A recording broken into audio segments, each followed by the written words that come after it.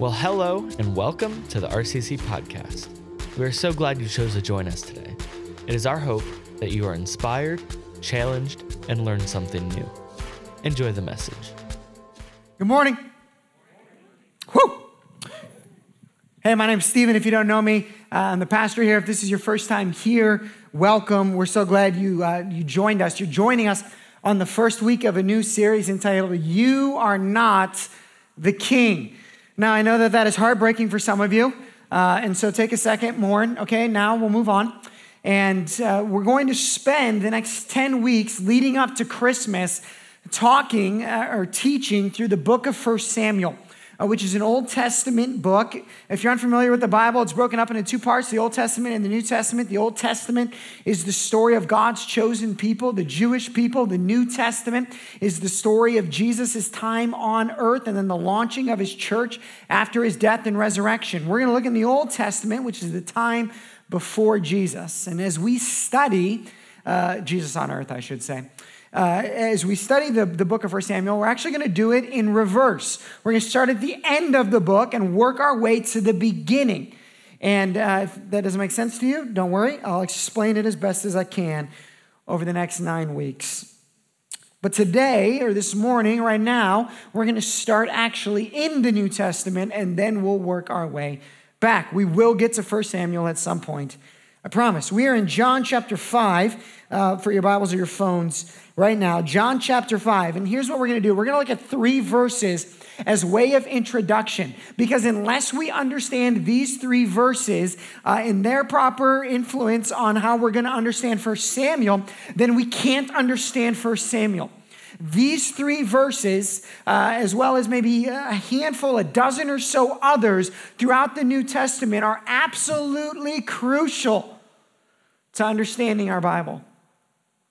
In fact, if we skip over these verses, if we skip over their parallel passages in Luke and another part a little bit later here in the Gospel of John, well, then we could actually use or teach through 1 Samuel in a way that isn't as God intended. And not just is it as not as God intended. Some of us, I think, have grown up in ways where the Old Testament has been almost abusive or used to not bring life, but to bring death. Jesus is the one who teaches us that it can be used that way. So let's look at his words. John chapter 5, verse 39 starts off like this. You, who's the you? The you are the Pharisees, Jesus' primary human opposition while he is on earth. If you're unfamiliar with the Pharisees, they're great scholars of the Old Testament. They look at themselves as the great holders of Jewish law. And so they would study the Old Testament, and then they would study the commentary on the Old Testament. The most famous of those was the Talmud. And they would know this, and they would study this very intensely. So that's who the you is. It says, you search. Now, this word search here is more than just, like, hey, where are my keys? I'm kind of looking for them, okay? Or you're kind of casually walking through the grocery store trying to pick out something for dinner. The you search here, they searched the scriptures like Nicolas Cage searched for treasure. This was like an intense focus, like a lifelong passion or dream. Their search was deep, it was wide, it was intense. Instead of saying search, we might say, your aim in life is to figure out what? The scriptures. The scriptures. Now again, for them, the scriptures were what we would know as the Old Testament, starting in Genesis in the first 5 books, known as the books of the law or the books of Moses, moving their way into the books of history and then into the poetry and then ending with Malachi and the minor prophets. That was their scriptures. 39 books as we know it today in the Old Testament. And they would know it well. I mean, if I asked everyone here, what are the first 5 books of the Bible? Some of us might know the titles, Genesis, Exodus, Leviticus, Numbers, and Deuteronomy. And maybe ideas or kind of what happens in them. These guys knew them well, really well. Like memorized well. And so when they say you search the scriptures, well, that meant something. Like they intensely looked in and made their aim in life, understanding the scriptures. And so they poured over them and they talked about them and they talked about what other smart people had talked about to try and figure them out. Now, that idea might be foreign to you. Maybe you've searched the scriptures a little bit. You get the YouVersion verse of the day, right? Or you read a chapter once, which is great. Or you've read through the Bible once. That's awesome. You should do that. When it says these guys, when it says they search the scriptures, it's well beyond that. Well beyond. But here's something that isn't, I think, well beyond us. And that is the idea of searching. The idea that you and I intensely look at something and we apply the passion and the energy and the worship of our hearts and lives to something. And I believe we have the same motive as they had, because Jesus is so good. He gives us their motives. He says, this is why you search them. You search the scriptures because you think, what's the problem there? Two of them, you and think. You think that in them, the scriptures, you have eternal life. Now, Jesus uses the phrase eternal life right here. Later, he's going to cut it off and he's not going to use the word eternal. And in the New Testament, when Jesus uses the word or the phrase eternal life, it is talking about life after death in eternity with God in his presence in heaven for all of time. Yes. But when Jesus uses the phrase eternal life, he's not just talking about life in eternity. He's talking about the life that you step into when you embrace relationship with him there and now. In John chapter 10, he's going to call it the abundant life. In 1 Timothy, Paul is going to refer to it as the life that is truly life. For us, we would just say, typically in our everyday conversation, we say just life. Like, I'm looking for some life.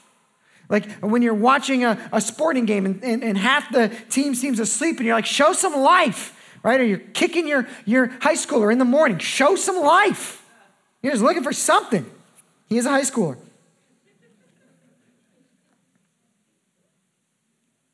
He said, you're searching this thing.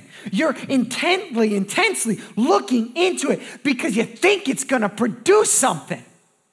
That's why you're doing it. Yours could be 100 different things. You might be searching, some of us are searching scriptures or we're searching religion. And we've spent our lives searching those things. We've searched religion thinking it was going to produce something for us. We searched and we searched and we searched and we're still searching. And here's the idea in this search, that if you just figured out, and here's what these guys are doing, even though they had already memorized the entire scriptures, they're looking into it. And it's almost like if you've seen A Beautiful Mind, when they got that massive formula on there, and what he's trying to do is just connect everything together. And if you just figure it out properly, then boom, it produces life. And we do this, and we do it in a different way. We're like, okay, I need like 12% more family time and 9% more money and 16% more self-esteem and whatever else. And we create this formula and we adjust the formula as we get older or as something happens to us or something happens in our lives. And we say, no, it's more work and it's less this. And no, it's more family and it's less this, whatever it might be. And we're hoping that on the other side, what it actually produces is life. Life. What we're looking for. Abundant life, meaning purpose, whatever word you want to use. And for these guys, it was scripture. Scripture. By the way, Jesus is teaching something else in here. He's saying that you can actually search and know the scriptures deeply. And the way you're searching and knowing them is actually stopping you from getting to him. It's not neutral. It's actually antagonistic. You search the scriptures because you think that in them you have eternal life, meaning, purpose, whatever it might be. And here's what Jesus says. And it is they, the scriptures, that bear witness about me. Yet you refuse to come to me that you may have life. It says you're searching them because you think it's going to produce life, but you're missing the point. In Colossians, Paul's going to talk about how Jesus created all things, and how all things are fit together, and all things revolve around Christ. With that principle in mind, I think that we can say this. You search whatever it is that you search for because you think that in it, it's going to produce life. but it's that thing that actually bears witness about Jesus. You might be searching for marriage. Guess what? God created it. You might be searching for purpose in your work. Guess what? God made you to work. You might be searching for adventure. Guess what? God created you for that. In fact, what most happens is we take something God created and we distort it, and then we destroy it. It's called an idol. And so we search and we search and we search, just like these guys were doing. But Jesus is teaching us something more than just the search. He's teaching us something deeply important about the Old Testament, about our understanding. He says the entire scripture's there. All of them. They're bearing witness about me. They're talking about me, Jesus says. Look at verse 46 and 47. He says, for if you believe Moses wrote the first 5 books of the Bible, and when you're Jesus and you're quoting Moses to the Pharisees, they stop for a moment because he's their guy. And right now, Moses' words mean more to them than Jesus's. He says, for if you believe Moses, you would believe me, for he wrote of me. Now, if you're a Pharisee and you hear that, the first thing you're going to do is say, hold on 1 second. In the beginning, God created the heavens and the earth. You would be speaking Hebrew, not English. But you would go on and you would quote all of it. And you would say, let me tell you something, Jesus. I can quote to you the first 5 books of the Bible, every word that Moses ever wrote. And guess whose name is never in there? Yours. Not once. Not once. But Jesus says, for if you believe Moses, you would believe me, for he wrote of me. But if you do not believe his writings, how will you believe my words? In other words, if you don't see me in the Old Testament, and if you don't see how this is all just pointing to me, then nothing that I say is going to matter. It's not going to matter. In the same way, what he's also saying is this: you'll never find what you're looking for. You'll never find it because it's not there the way you're looking at it. You're seeing it wrong, and because you're seeing it wrong, until you see it correctly, your search is meaningless. I mean, imagine searching and searching and searching and searching and searching, and these guys have been searching. I said, well, yeah, you can keep searching. You're not going to find it. Okay, that's my introduction. Cool? All right. I could almost pray. We could be done. You could go home. Watch the Lions lose. Okay. Now we're going to go to 2 Samuel. Nope, we're going to go to 1 Samuel. Then we're going to go to 2 Samuel. 1 Samuel.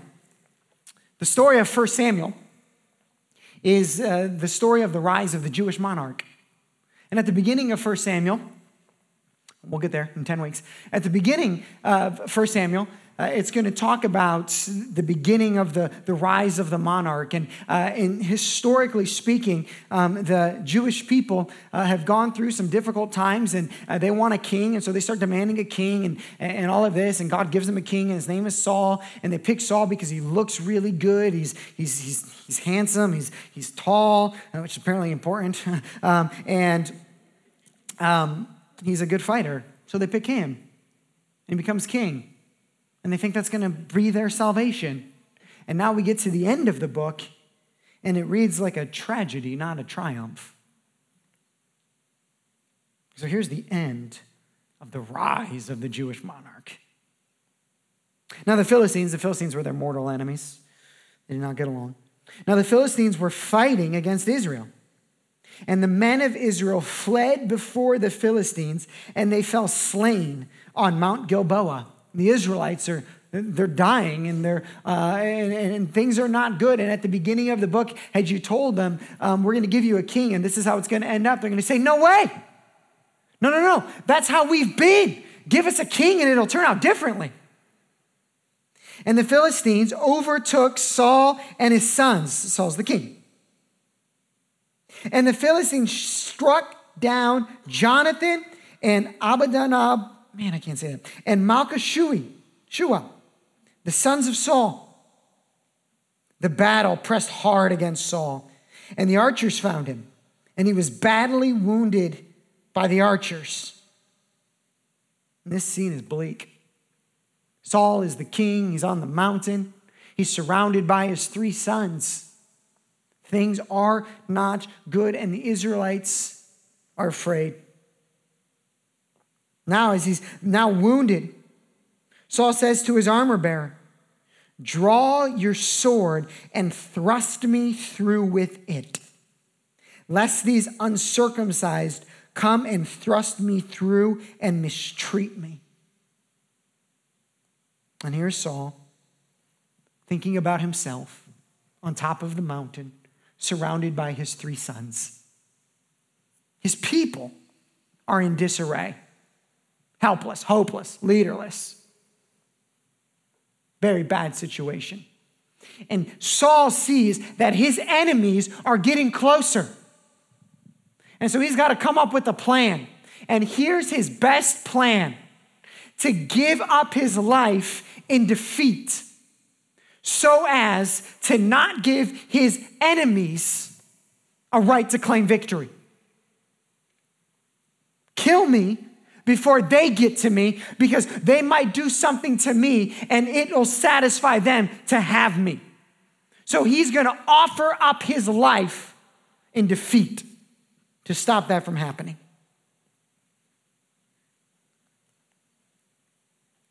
But his armor bearer would not, for he feared greatly. Therefore Saul took his own sword and fell upon it. And so Saul gives up his life. The king is dead. And when his armor bearer saw that Saul was dead, he also fell upon his sword and died with him. Because as the king goes, so does the nation. Then Saul died, and his 3 sons, and his armor bearer, and all his men. Everybody's dead on the same day together. What a dark day for Israel. What a dark day. And they thought, this is the guy we need. Look at him. He's going to save us.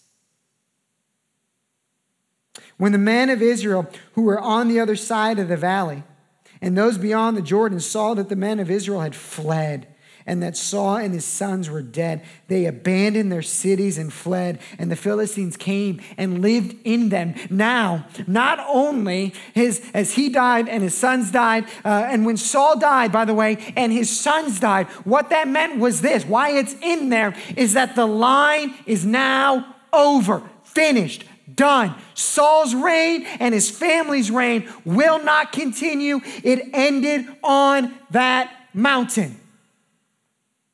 It's over.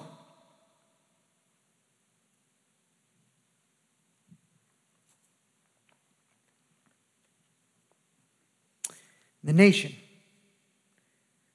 is left abandoned. And the enemy, this is what happens. When the king dies, the enemy moves in. And so now the enemy's going to go and they're going to claim, the enemy, something that isn't theirs. Because that's what an enemy does when the king is gone.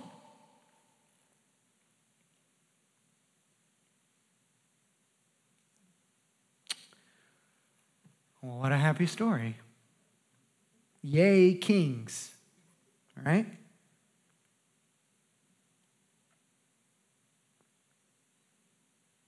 If you're an Israelite that's running, you're probably thinking, how did this happen? This is what we needed. This is what we wanted. This was supposed to save us. 2 Samuel chapter 1. After the death of Saul, when David had returned from striking down the Amalekites, David remained 2 days in Ziklag. And on the 3rd day, behold, a man came from Saul's camp with his clothes torn and dirt on his head. And when he came to David, he fell to the ground and paid homage. And the men of Judah, jumping down to 2 Samuel chapter 2, verse 4. And the men of Judah came, and there they anointed David king over the house of Judah. 3 days later, a new king is crowned. And we're going to study pretty intensely the book of 1 Samuel. And as we study the book of 1 Samuel, we're going to look and see how David became king. And David becoming king seems ridiculous because he's not tall and handsome. He's not the mighty warrior that Saul was. He becomes that, but he wasn't when he started. In fact, he's overlooked, he's forgotten, he's abandoned by his family. Even later in the story, he's a fugitive on the run. He's surrounded by outcasts. He's a bit of an outcast himself. In fact, really, near the very end of the story, he's actually with the Philistines until they kick him out. It's like he got no home. How did he become king? And so we're going to go back and we're going to study all the way to the very beginning of the book. And we're going to, in one part, ask the question, how did David become king? And let me tell you what's going to happen as we do it. We're going to see how Saul failed and David succeeded. We will. We're going to see how Saul made two crucial mistakes and pivotal moments. Two key mistakes. His whole life. How many of us have made two mistakes this morning, right? He makes two mistakes. Pivotal moments. Cost him everything. But we're going to see David. Oh, and you don't want to be Saul because he ends up dead. David ends up king. And as we look through it, you might also think to yourself as you watch it and as you see it, and as you watch it unfold, I don't want to be Saul. No, you don't.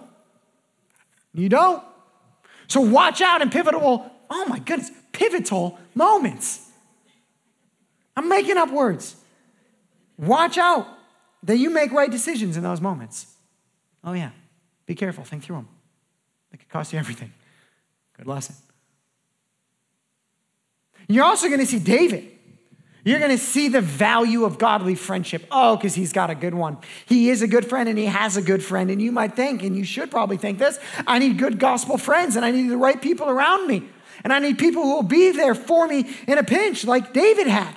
He did. And that's important.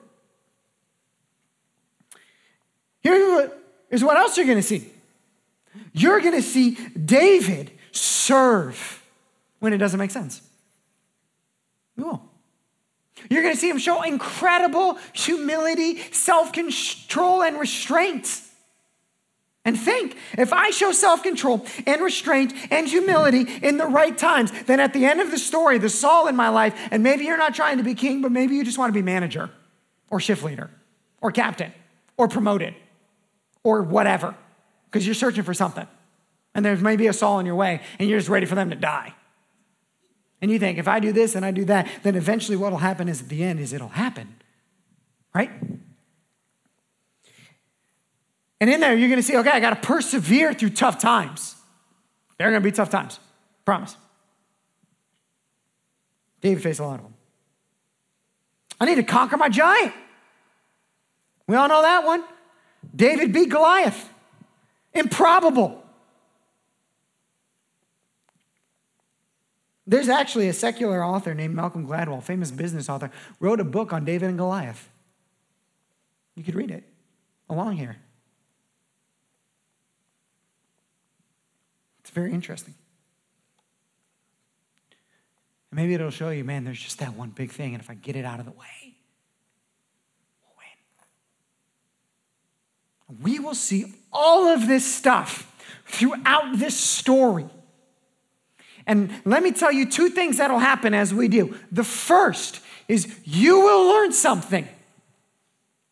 You will be motivated. There will be lessons, tips, things that you can apply into the situation to say, no, persevere through the tough time, because then you get to the end and the men of Judah come around and they crown you as king, so just get through. Have the right friend in the moment that you need it, and it'll help you to move by, and you'll get to the end. You get crowned as king. Persevere, kill Goliath, however you got to do it, with whatever stone you got to find. Make sure you have it, use it, draw upon your old skills, all of that kind of stuff. And if you do, at the end, you get crowned king.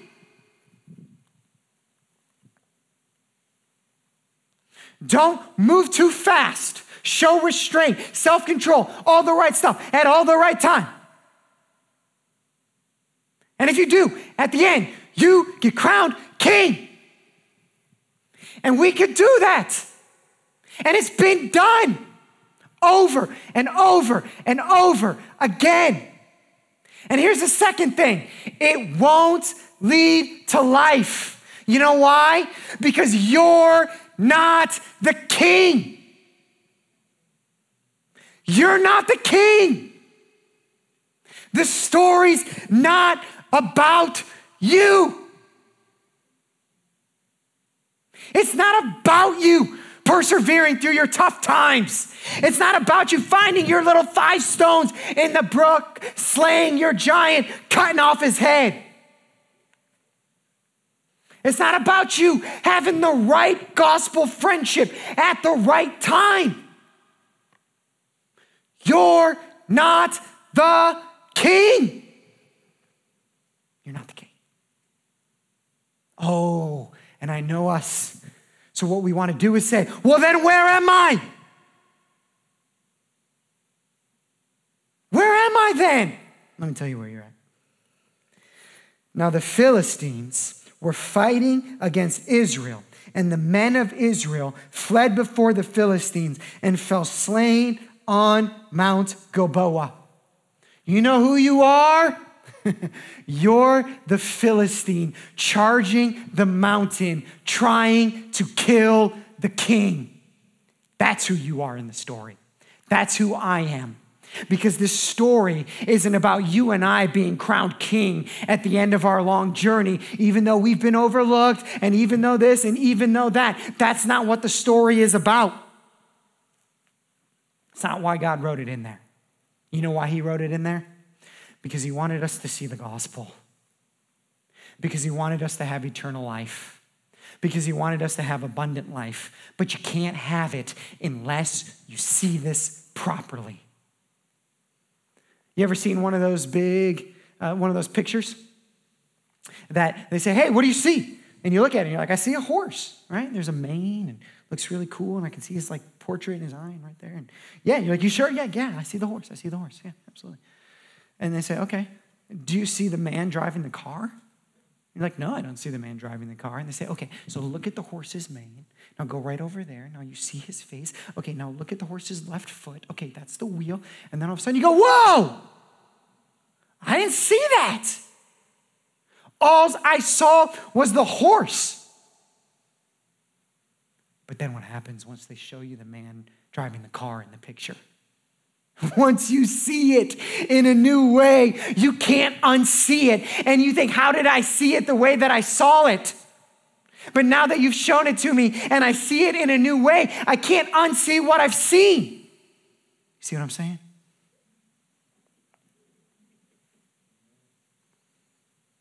Friends, we've got to see this the right way, because if we don't, it could produce some incredible motivation, but it won't give us life. It won't give us life. Jesus says, you search the scriptures, you know the stories, but what you're missing is that it's all about me. So how is it all about Jesus?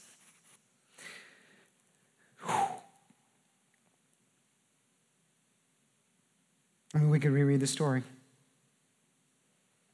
Now you and all of your sin, and me and all of mine, we're rejecting God. And his own people, the Jewish people, were rejecting him. So much so that he was forced to go up on a mountain, not Mount Gilboa, but the Mount of Olives, not surrounded by his 3 sons, but his 3 closest friends. And as his enemies were closing in on him, Jesus, who was the true king, Saul was the standard of human perfection. That's why they had selected him. And when he failed to live up to the law in 2 occasions, he fails to live up to the law. And what it results in is his death and the end of his line. And the point of that is not to tell you not to be like Saul, but to be like David. The point of that is to show you what happens when you disobey. What happens when we break the law? End of the line. We're done. Just like Saul. And the other king, the better king, when he's on the mountain and his enemies, his uncircumcised, that just means non-Jewish, his non-Jewish enemies or his Jewish enemies, whatever, when they're all coming after him, he's got a choice just like Saul had a choice. Saul's choice was, what do? Do I let them capture me and make this moment about me? Or do I take my life in defeat just so they won't win, just so my enemies won't win? Saul had that choice. And you know who else did? Jesus. What does Jesus decide? He gives up his life not in defeat, but in victory. Not so that his enemies won't have victory, but so that his enemies will have victory. Oh, the whole story's about Jesus. So Jesus doesn't look at his armor bearer and say, draw his sword. Jesus just offers himself up. Saul is thrust in the side. Jesus is too. And then what happens? Saul dies. What happens? Jesus dies on the cross. And what does it look like? It looks like the story's over. The line is done. End of the reign. Game over. We thought this was going to be our salvation. We thought this was going to be our victory. And what does it say of his followers? Almost the exact same language. They ran. They scattered. They were afraid. They were hopeless. They were helpless.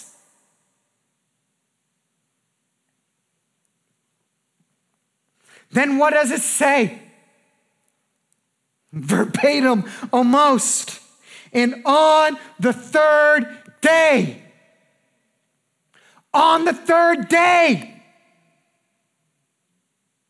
you already know the story. I don't even have to tell it to you. On the third day in Israel, a new king is crowned. David, and his reign is ushered in. And on the third day, Jesus rises and a new reign is ushered in. What's the difference though? What's the difference? Here it is. Saul's reign ends. Why? Because he failed to live up to the law. He couldn't live up to the law. And so God says, done and over. Guess what happens when David becomes king? He doesn't live up to the law. In fact, you could say he failed worse. His sin was more egregious. And if you're the king and this story is about us, then you would have to draw some crazy, ridiculous conclusion that, well, God just must love David more than he loves Saul. That's not the point of the story. The point of the story is that when David becomes king, he's just as flawed as Saul, but it's a new kind of reign. It's a new kind of kingdom. It's a new kind of covenant. It's not about living up to the law. It's about what's going on in the heart. And so David fails. And you know what God does? He forgives him. He shows him grace. Shows him grace. And on the third day, in the second kingdom, the better kingdom, the greater kingdom, when Jesus rises from the grave, we're supposed to see this in the story, that as clearly as Saul died, and as clearly as a new reign began in David, as clear as that, when Jesus died on the cross, the reign of the law died. And as clearly as David's reign began and Jesus rose from the grave, is as clear as now grace reigns over us. And let me tell you, the reign of grace is way different and way better than the reign of the law. And when you search for that, when you make your life's aim and focus and intensity and desire to search and to find grace in Jesus, then you will find life. You will find life.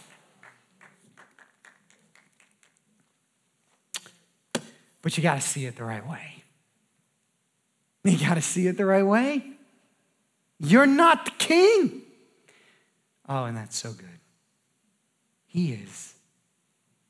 He is. And the reign of grace is now over you. Maybe you're like, I don't know what that means. I'll tell you what it means. It means when you fall down, Jesus brings you back up. It means when you mess up, Jesus says, I got you. It means when you can't do it, he did it for you. That's what grace means. It means over and over and over again, you and I act like Saul and David, and God says, I've got you. I've got you. And here's the thing. You're going to see it later. If Saul's kingdom tries to creep back in, the law wants to creep back in. And Christians want to put it back over you. I'll say, no, you got to do this and you got to do that and you got to live up to this expectation, you got to do that. Oh, and your only response has to be, yeah, I don't live under that anymore. Saul's dead. I live under grace. Do you see it? Do you see it? It's the only place where life is found. Let's pray. We hope you were inspired, challenged, and learned something new. For more information about our church, visit our website at redemptioncitychurch.tv. Have a great week.